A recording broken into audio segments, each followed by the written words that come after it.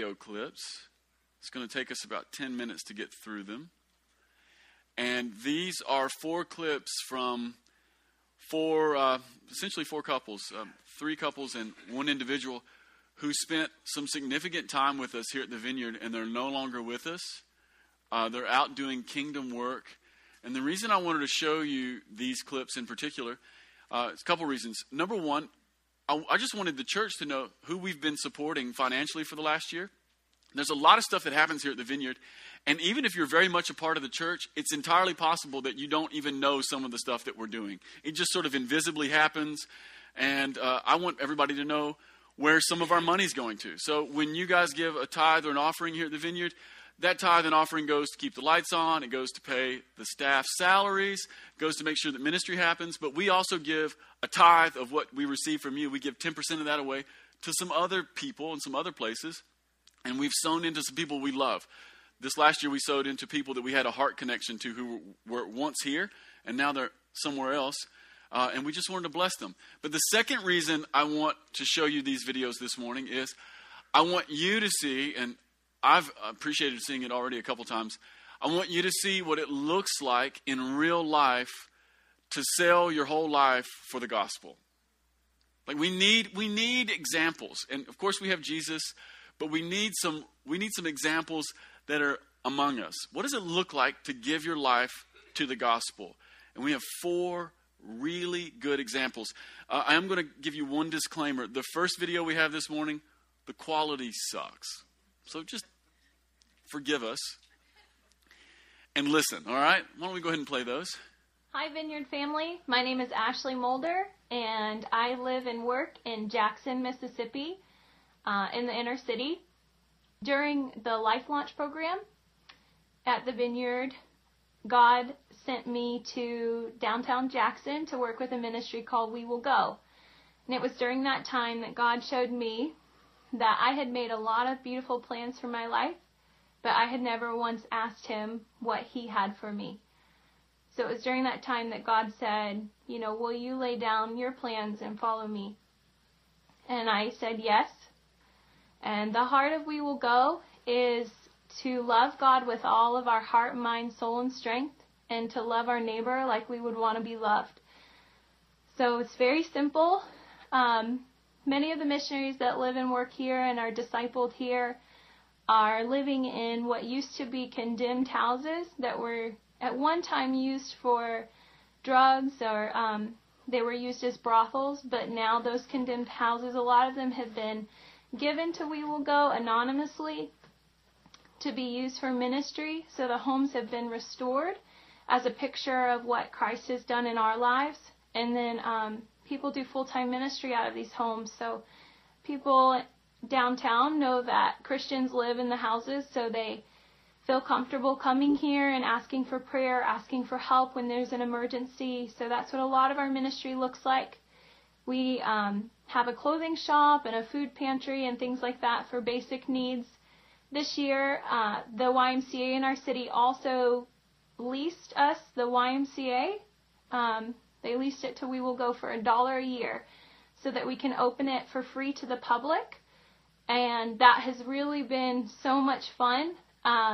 We have an apartment that's out of the YMCA where single male missionaries live and work. And then there's also a coffee shop we just opened. So there's another business downtown where people can be employed and discipled.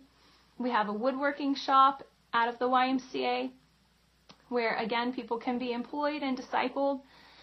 And the Y has really opened the door to many of the families in our community. So that's been a huge blessing. Thank you, guys, and we love you. Blessings from Jackson, and hope to see you guys soon.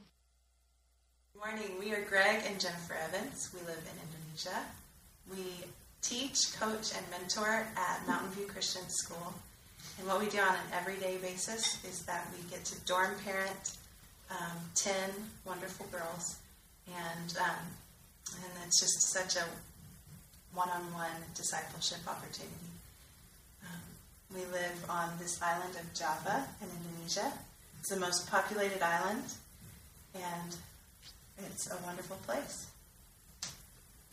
Yeah, and We're headed back there tomorrow morning at 6, so we're a little tired right now, getting ready to go.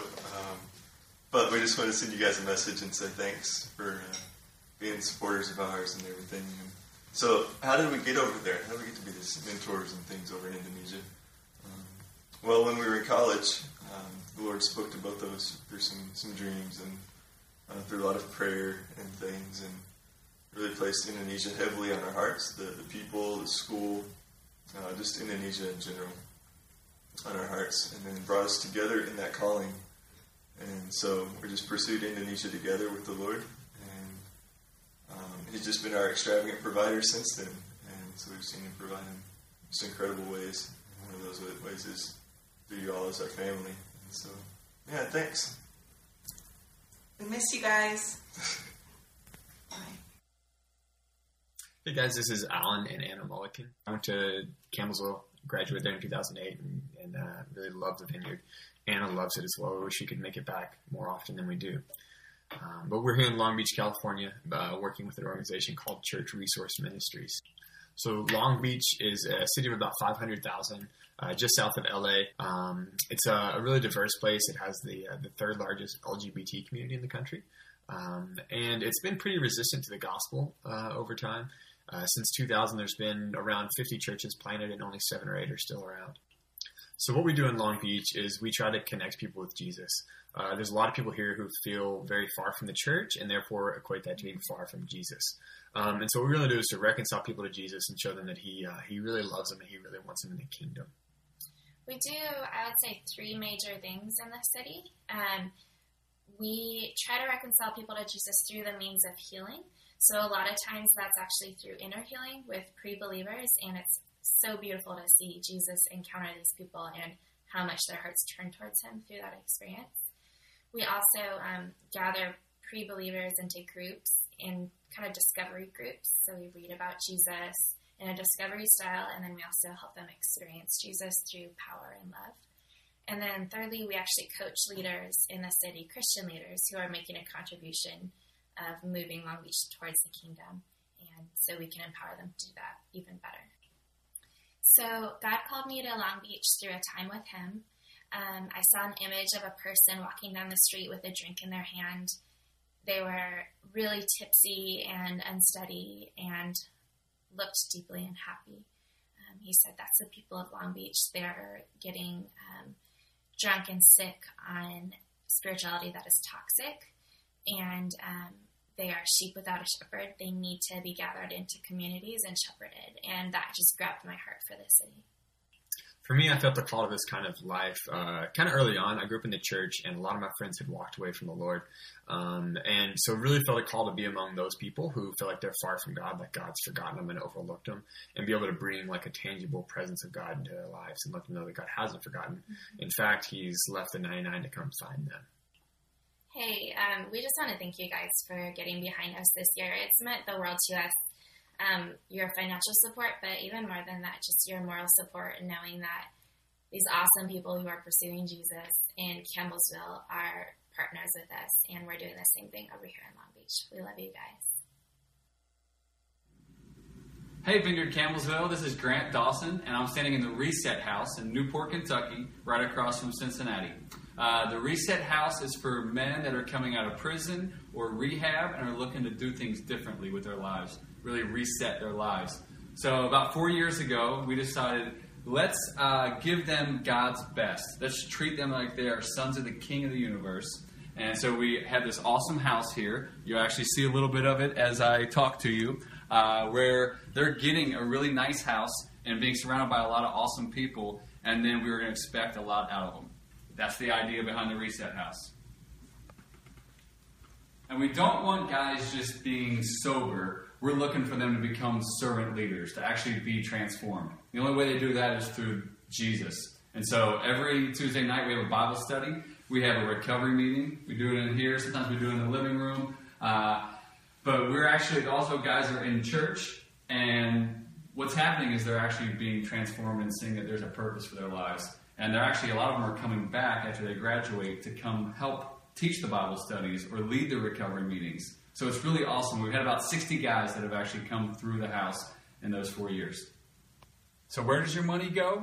Well, it costs about $30,000 a year just to operate the house between mortgage, insurance, utilities. But we're actually able to use extra money that comes in, like your all's, to be able to transform this third floor into an awesome game room for the guys to be able to just build camaraderie. We want this to be like family, and this allows us to really do that.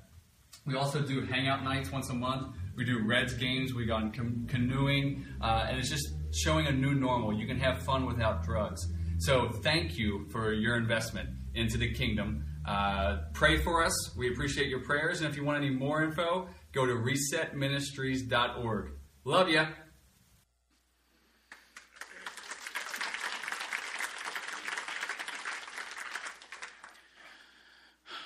Isn't that cool? I wish we had time to give every single one of the people on the video this morning a whole Sunday so they could share their story with you, because what they're doing is so much more. There's so much more that's happening in every one of these places. And I wanted to show these people because we've sown into them this year, and I want you to see what it looks like to sell your life for the gospel. And these are 4 stories that are connected to us, but you may not know them. And if you got a chance to know them, it'd be amazing. Totally amazing. Here's what I want to do. I want to read a scripture this morning. We're going to sort of jump off of these videos. We're going to look at this passage here in Mark chapter 1. I feel like all the people in the videos this morning embody this passage in particular. Starting in verse 16, it says this: Passing alongside the Sea of Galilee, he, being Jesus, saw Simon and Andrew, the brother of Simon, casting a net into the sea, for they were fishermen. And Jesus said to them, Follow me, and I will make you become fishers of men. And immediately they left their nets and they followed him. And going on a little farther, he saw James, the son of Zebedee, and his brother, who were in their boat mending the nets. And immediately he called them, and they left their father Zebedee in the boat with the hired servants, and they followed him.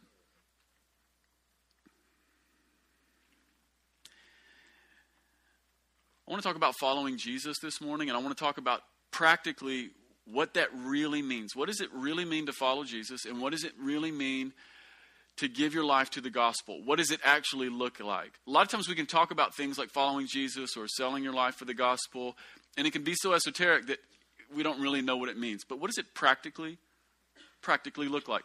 Well, the first thing that following Jesus means, and the first thing that being a disciple of Jesus means, is it means that at some point, there's a really good chance that you're going to have to step into something brand new.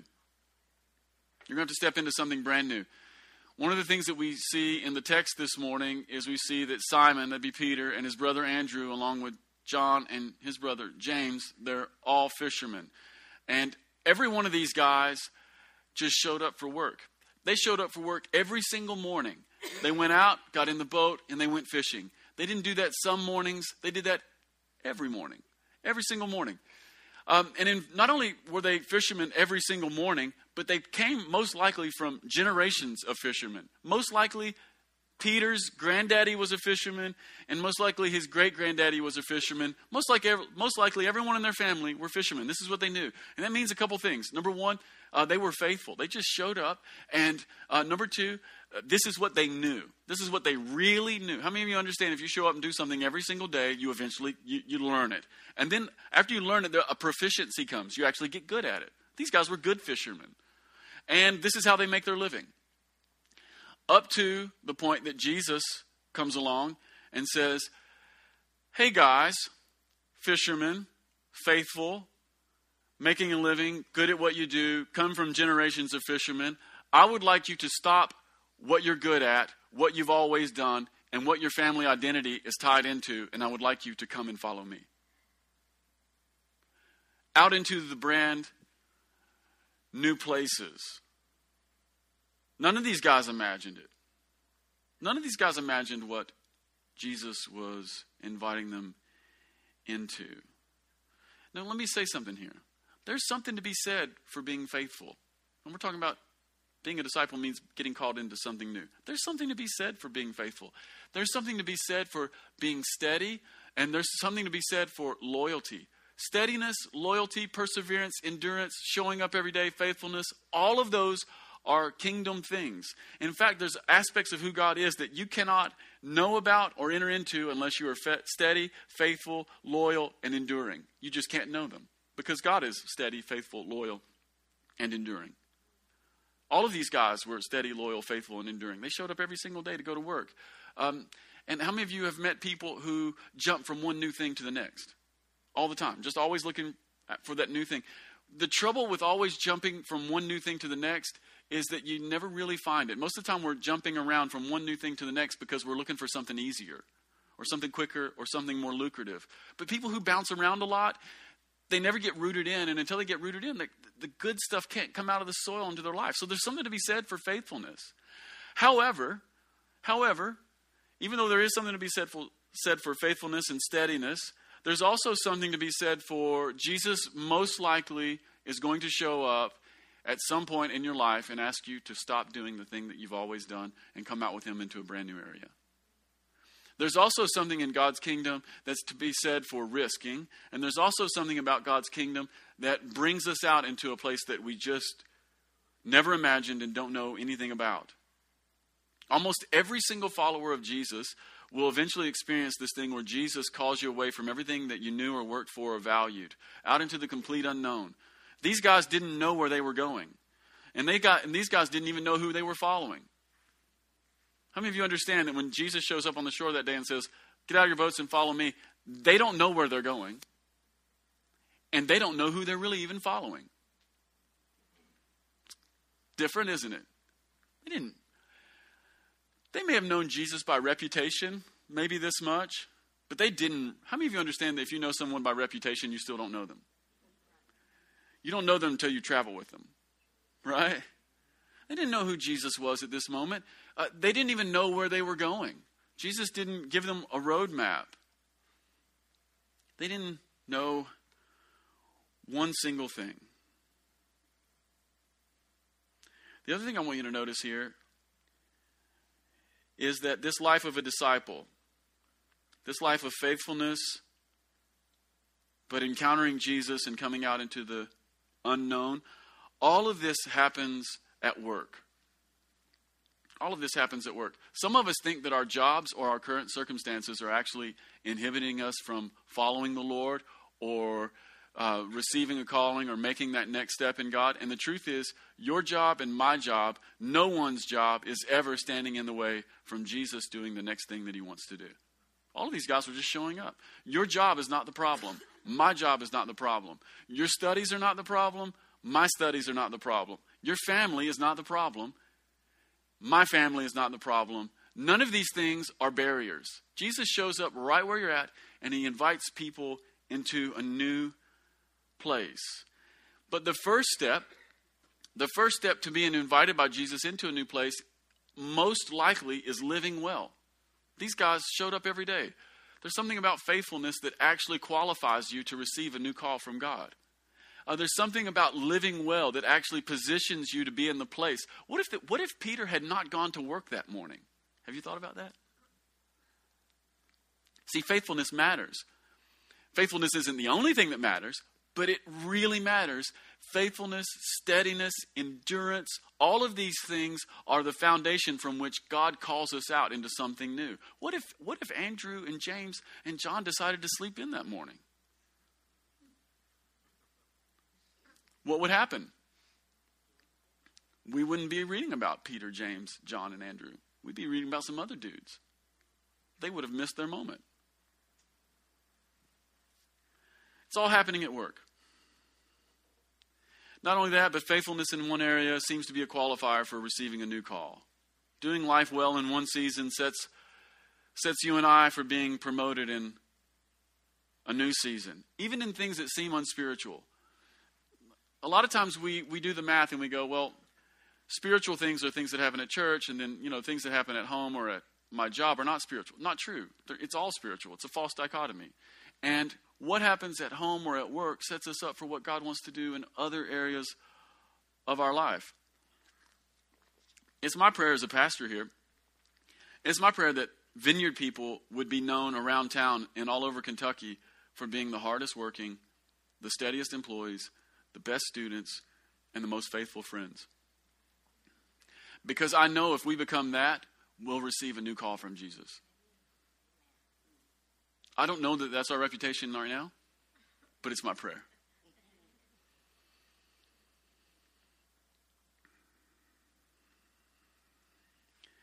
The other thing I want you to see in the text this morning is that the kingdom comes by invitation. The kingdom comes by invitation. Peter and Andrew, John, they're all standing in the boat. Jesus shows up on the shore and he says, hey guys, why don't you guys follow me? And they begin to follow him. He just gives them an invitation. Now the reason this is important is because what it functionally means is that the kingdom doesn't come by coercion. God doesn't make anyone do anything. Jesus didn't hold anyone hostage at gunpoint. He didn't twist anyone's arm. And he didn't force anybody to do anything. Now, if he didn't force Peter and Andrew to follow him, he will not force you or me to follow him. Now, this is gentle, but ultimately, at least at the beginning, the gentleness of Jesus is a big, huge, fat problem for us. Because you and I, if we were really honest on the front end, would rather have a forceful Jesus who makes us do things. That way, if it doesn't go right, we can blame him. And that way, we have the assurance of knowing that every single thing is going to work out right, right? Like, we would rather have Jesus show up and say, you have to do this. We would rather have Jesus show up and say, you're going to do this or X, Y, Z. That is never, ever the way the kingdom comes. And if you have a voice in your head that is intimidating, it is not the Lord. The Lord's voice is always, come along, comma, if you want. They respond to Jesus' invitation. And even this morning, my feeling, the reason I wanted to talk about this and show some of this morning is because I have this feeling that Jesus is inviting several people here into something new. And because he's inviting several people here into something new, we really need to get a hold of this. His invitation will not come as a twisting of arms. His invitation will not be begging. Jesus doesn't beg people to do the right thing. He doesn't beg people to come along and follow him. And he doesn't hold anyone hostage at gunpoint. He just invites. So one of the things that you have to get your head around right now, if you want to be a follower of Jesus, if you want to be a true disciple, is you have to get your head and your heart around the fact that God is probably speaking in quieter tones, and it's way less forceful than you think. Now, the reason this is important is this. It's because every other ruler that we know in the world places demands on people. Very few rulers invite people. See, the kings and the shapers of this world tell people what to do. We assume that Jesus is like our boss at work. He's actually not. He invites. He invites. And so if you want to be a follower of Jesus, we're going to have to tune our heart and our ears to the quieter tones and to the gentle nature of who Jesus is. He's actually really gentle. And you can tell him no. How many of you have had somebody ask you to lunch and you're like, blow that off, right? See, I'm a professional at blowing stuff off. Just as easy as it is to blow someone off that you don't want to have lunch with, it's just that easy to blow a significant life-changing invitation from God off. He doesn't twist arms.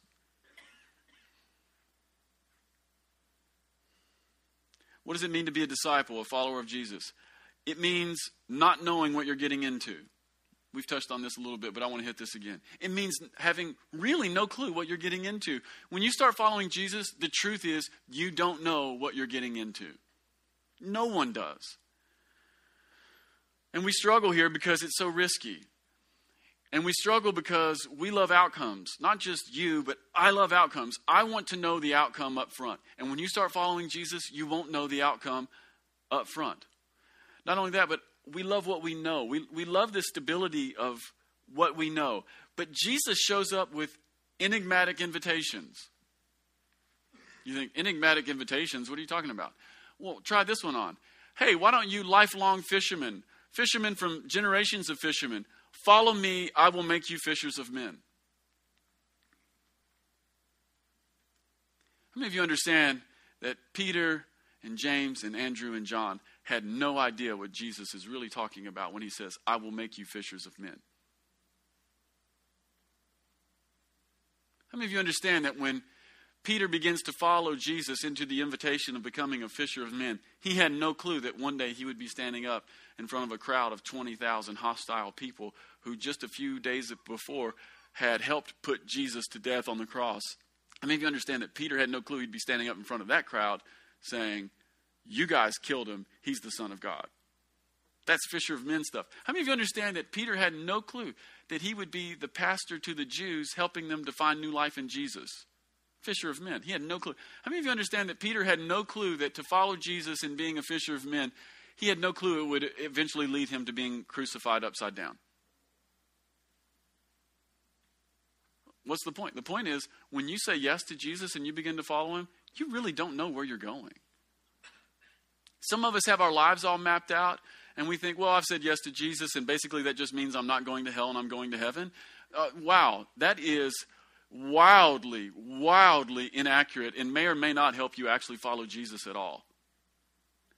Who knows what he's going to do? Who knows? Who knows? Like, you may be so settled into your life right now. You may be living at this really settled, peaceful place where everything's just kind of chugging along. Everything's good. Career's good. Family's good. Things are happening, whatever. It's kind of how I planned. It's what I hope for. And if you're really a follower of Jesus, in 5 years, all of that might be completely different.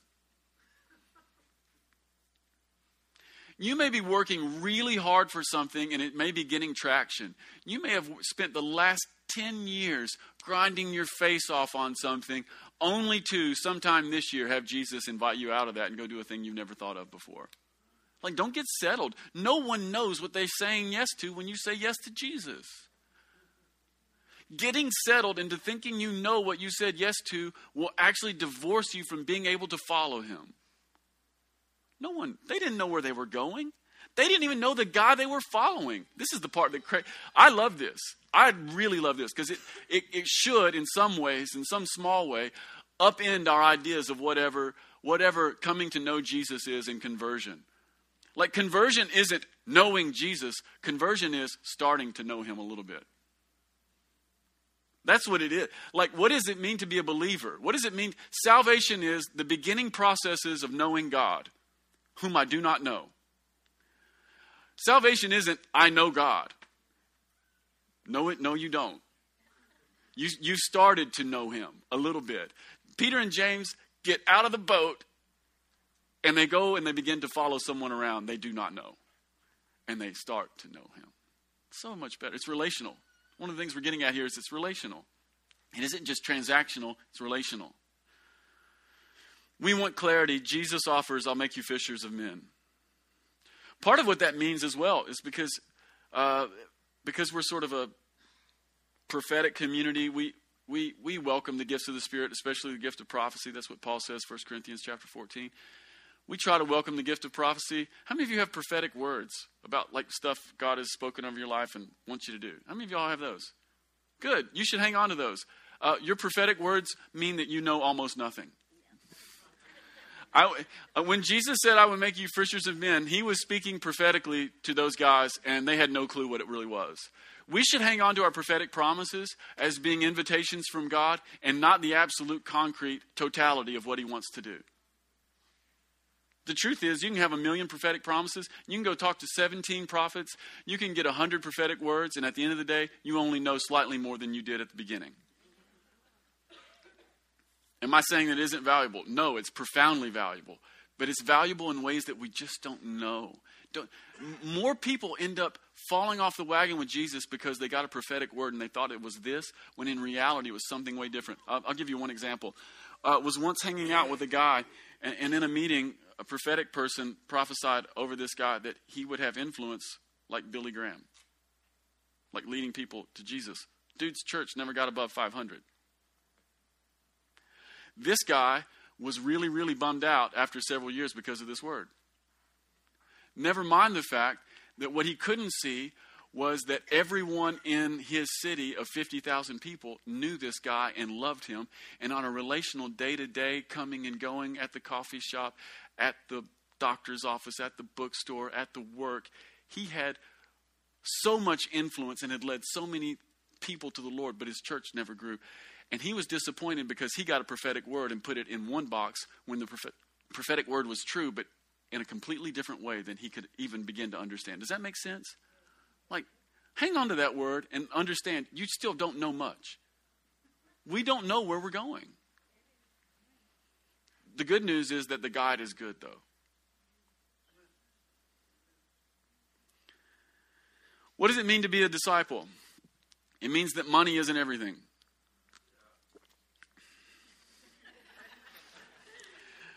This guy's going to love this next part. I love this part. It means that money isn't everything. Catch this for a second if you can. All these men are in the boat and they're working. It's their job. It's what they've always done. It's their income and it's their livelihood. And they've been doing it their whole lives, so they're probably pretty good at it. And they might not have been rich, but they weren't suffering. They were making it all right. Right? Like if you've been a fisherman your whole life, you eventually get good at catching fish. And you may not be the richest dude in town, but you've gotten good enough at fishing that you're making a living. And there's Christmas presents under the tree. And then Jesus shows up and says, hey guys, why don't you follow me where there is no paycheck? Why don't you leave your job? How many of you understand that Jesus put no one on the payroll that day? No one was placed on the payroll. Jesus invited men who had spent their entire lives investing in a skill set that provided income, and in one moment, they gave up everything they knew, their income, their paychecks, and their talents, and they followed around a guy they did not know for no income and no paycheck for the promise that possibly they could enter God's kingdom in a way that they had never imagined. What does this mean? What it functionally means is money isn't everything. It won't make you happy. It doesn't fulfill. It doesn't keep people together. It doesn't fill up that thing on the inside. You can chase dollars and you can chase dollars and you can chase dollars, and at the end of the day, you can be totally miserable. Where's the life at? The life is in Jesus. Like he's way better. One of the things that I know is that in every person's heart, most people can't articulate this, but it's true. On the inside of every person's heart, what we're hoping for and what we're dying for is we're dying for that thing that cannot be rusted, cannot be corroded, cannot be stolen, and cannot be taken away. Jesus says, do not store up for yourselves treasure on earth, but treasure in heaven where moth and rust cannot corrode and a thief cannot steal. Meaning that the treasure is Jesus. Like it actually makes logical sense only in the kingdom of heaven to give up your job and follow a man with no paycheck. That's totally logical. Everyone on earth tells you that's illogical. Everyone in heaven says makes perfect sense. How many of you understand that when those four guys got out of the boat and followed Jesus around that day, that if they had gone and talked to the elders first, they would have been talked out of it? No, who are you following? I don't really know. Where are you going? Have no clue. Is there pay? Don't think so. You shouldn't go.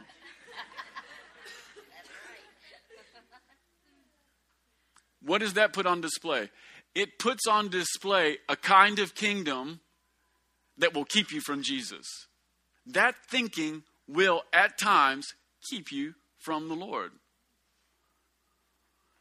Sometimes money is actually a blockage to following Jesus. You guys remember the rich young ruler? Hey, what do I do to have to get saved? And Jesus says, well, why don't you take everything you have and give it away to the poor? And he went away sad because he had great wealth. Bummer.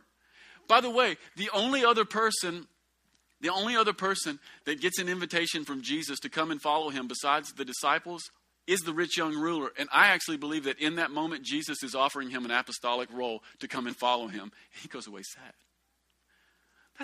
That's amazing. Riches will at times keep you from loving and following God. That's hard. I know it is. But it's true. Money isn't life's highest calling. Does it mean that having money is bad? No, it doesn't mean that having money is bad. Does it mean that running a business for profit is bad? No, that's called sustainability. But it does mean that money and stability and comfort cannot be our highest priority, because if it is, we will surely miss the invitation of Jesus at some point. If money, stability, career, if those are all our highest priority, we will miss the Lord at some point. What does it mean to be a follower of Jesus? Finally, it means, in some way, it means danger.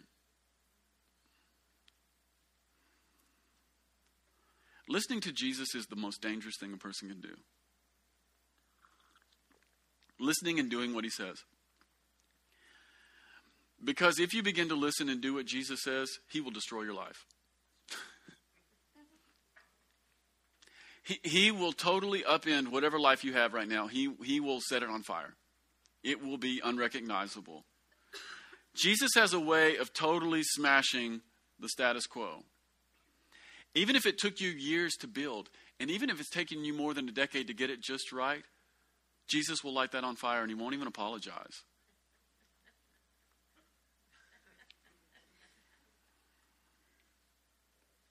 Consider this. If you've been having a quiet time for years, and if you've read your Bible every single morning and prayed, but you've never felt invited by Jesus to walk into something risky and downright scary, that should be a mild concern. If you have read your Bible for 5 years and never felt like Jesus asked you to do something uncomfortable, a little bit scary, something that might cause you to change your life in a significant way, that should be concern. If you've been a prayer person and you've just prayed and prayed and prayed, and you've never heard God say, why don't you do this? And the thing that he asked you to do is unnerving, makes you feel somewhat intimidated, and a little bit scary, you should be pretty concerned.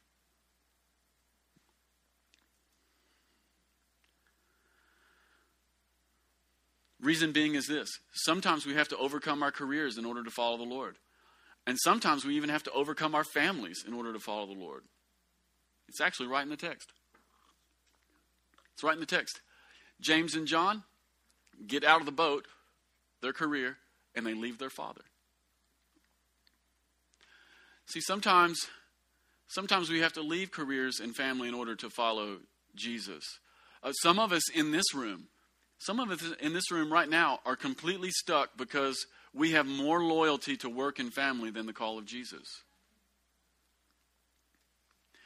Now, does this mean that Jesus wants us to be poor and without jobs and wrecked homes? No, of course not. It just means that he wants to have the right to reorganize all of that. He wants to reorganize it around his plan and his kingdom. Parents are important. Brothers and sisters are important. And Jesus wants the right to reorganize that.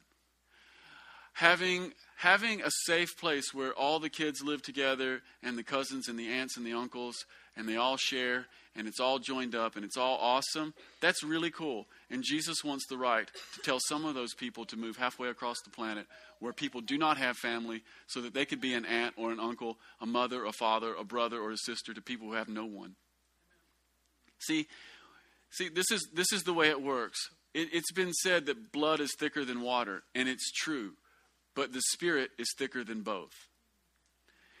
Your natural family is important. But there is a family that's tighter than your own blood kin. And it's called the kingdom of God. So we need to reorganize that. Careers are important. Making a living is important. Doing something you love is important. But Jesus wants the right to be able to reprioritize, reconfigure, set on fire, set in a new direction. He wants to be the boss. You see, Grant left teaching. Guy in our last video there, Grant Dawson, he left teaching. He was a teacher at Taylor County High School for about 4 years, and they flippin' loved him up there. I think Grant could have been the principal. They loved him so much, Grant could have been the principal. They would have given him the keys. The kids loved him. The administration loved him. And he ended up moving his wife and his children into a part of town most people don't want to live in order to do community and do church and share Jesus with his neighbors, and then ended up buying this big house with his father so that men who were getting out of prison could have a place to rehab and a place to reconnect and restart their life. And then he ends up starting a company so that the men from prison who are living in this house could have a job. How many of you understand that when you get out of jail, it's hard to get a job? Grant starts a company so that people can have a job. Now, here's the other thing about Grant. Not only was he a great teacher, not only do people like him, Grant's one of the probably 10 smartest people I know, and he's naturally entrepreneurial. He could be a millionaire by now, no problem. And he lives in a neighborhood that not everyone wants to live in, working with people most people want to stay away from because he said yes to Jesus. Ashley Mulder, she was here with us. Wonderful girl. She moved to Jackson, Mississippi. How many of y'all, there's nothing happening in Jackson, Mississippi. And she moved to Jackson, Mississippi because she felt like God was inviting her to share her life with the poor. Yeah, can I tell you something for a second? This is going to sound mean, but it's really not. How many of you, do you guys know what the problem with poor people is? There's a reason they're poor. That's the problem. And the problem with poor people is there's never one reason why anyone's poor. There's always like 50. And they're all connected and tied in knots together. And how many of you understand when you start hanging out with the poor, it's exhausting? And Ashley said, I'll live with them. I would rather be exhausted with the poor than be rested with the rich, is what she said. The psalmist said it like this: I'd rather be a doorkeeper in your house. This is what it means to sell your life for the kingdom. And then Alan and Anna, they moved to Long Beach, California, which, make no mistake, is really beautiful and profoundly resistant to the gospel. One of the biggest LGBT populations in America is there. Also, one of the biggest occult populations in America is there. People who are profoundly resistant to the gospel. Over 50 churches have been planted in Long Beach since 2002. Only 6 remain. It's not just down and out in Long Beach, it's up and out. It's people who want a form of spirituality, but they don't want any part of Jesus and the church. And Alan and Anna have said, we want to go and put our lives in a place where we will most likely be profoundly rejected. How many of you all like rejection? Would you like to sign up for that? It's a bit of a Nineveh scenario, but I actually believe that Long Beach is going to come to Jesus, like the whole city. Just like Nineveh. And then Greg and Jen, they move halfway around the world to be dorm parents to girls, 10 little girls in Indonesia. And the reason they're dorm parents to 10 little girls in Indonesia is because these little girls, their parents are missionaries in that Southeast Asia region. There's this boarding school, and they leave their kids there, which has to be so hard, right? And these girls are all young. They're like, 8 and 9 years old. And Greg and Jen, they moved in there, and they're dorm parents for them, and they teach at a school, and they love these girls. And, when their mom's not there, they're the mom, and when their dad's not there, they're the dad. And how many of you understand that you don't get famous by being a dorm parent to 10 girls in Indonesia? But how many of you know that in heaven, Greg and Jen are known more than most people on the earth? Why? Because they sold their life for the gospel. They said yes to Jesus. What all of these people did that we saw in the video this morning, as well as the people that we read in our gospel this morning, is they let Jesus be the center. See, you cannot add Jesus to your otherwise well-organized life. He's not an add-on and he's not a mix-in. He's not the garage, he's the mansion. And one of the things that we've done here in the South in particular is that we have assumed that Jesus was the garage and not realized that he's the mansion. It shows up in a lot of different ways. Ways that have actually been somewhat useful, but really point to the disease that sits inside of us. It's really ingrained. I'll just throw this one out. This will make some people uncomfortable. I don't care. Here in the South, one of the things we talk about is asking Jesus into my heart. Asking Jesus into my heart essentially means, Jesus, you can be my garage. We don't ask Jesus into our heart. He asks us into his heart. We don't invite him into our life. He invites us into his life. Peter and James did not invite Jesus onto their boat. He invited them out of their boat to follow him. One of the malignancies that affects the church is this idea that Jesus can be added onto my life. That I can keep everything the way I have it. All this stuff, all my proclivities, everything that I'm into, everything that I like, everything that I find my identity in, I can keep it just the way it is and bring Jesus in, not realizing that Jesus is going to reorganize all of that. He is never satisfied being the garage. He is always the mansion. and we have to reorganize and reprioritize based upon that reality. You don't get Jesus in your heart. He places you in his heart. Now, look, people who have asked Jesus in their heart, they're going to heaven. It's not a big deal. But it points out the slight malignancy that we have, especially in America, and we actually believe that we can just tack Jesus on. We can just nail him up like one more board. It doesn't work. Well, I've wanted to share this morning because I have a sneaky feeling that Jesus wants to invite probably more than a handful of people here at the Vineyard into a new kind of life. Probably won't be everybody, because a lot of people here at the Vineyard are doing just what God wants you to do. But some people who have been doing just what God wanted you to do are about to receive an invitation into something brand new that you never imagined. Some people who have made a real good life are going to be invited to come out and take a risk. Some people who have arranged things and you got your money straight, you got your 401k. In fact, you got 2 of them. And you got one for all your kids, and everything's just right. And Jesus is going to say, why don't you cash in the 401k and go do this other thing that's going to be really risky? Some of us are going to be invited to move away from the thing that we're known for and the people that we know, and go see people we do not know and live in a place where we know nothing. I feel like God wants to do some things. So what does that look like? It could look like a billion things. It could look like a billion things. And I'm honestly a little bit, I hate to even say, because then we just get all boxed into the 4 things Pastor Adam said it could be. So I won't say. But Jesus wants to reprioritize some of our lives. He wants to offer us an invitation to go and do and be something brand new we never imagined. He wants to touch that place of our heart that moth and rust cannot destroy and a thief cannot break in and steal. He wants to do that. Like you may be thinking, well, I'm 45 years old and I've got my kids halfway grown up and I'm really settled and I've just finally got the promotion I'm looking for. Don't let that insulate you from receiving the thing you were actually made to do. Don't do it. You may have just finished up a degree and thought you were going to do this, and Jesus may have something entirely different for you. Let's listen. This is what it means to be a disciple. It means that the boat is not more important than him. The job is not more important, and our daddy is not more important. Our mama is not more important.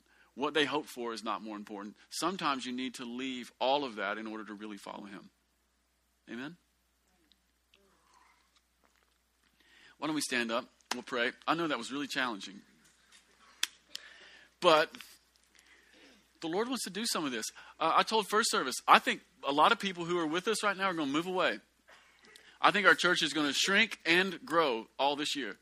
A healthy church is always shrinking and growing, all at the same time. It'll be sad, but it'll be awesome. I'm hoping that I get to stand with more than a few people up front this year and go, bless you. I want to stand with some people and I want to pray them right out the back door. I do. Or out the front door. That'd be nicer, wouldn't it?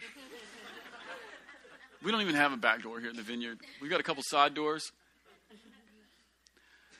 But I do. I want to stand up here and I want to send some people out. I want some people to take a risk and go and follow Jesus in a way they never thought they would follow him. Yeah. All right, let's pray. Jesus, we love you in this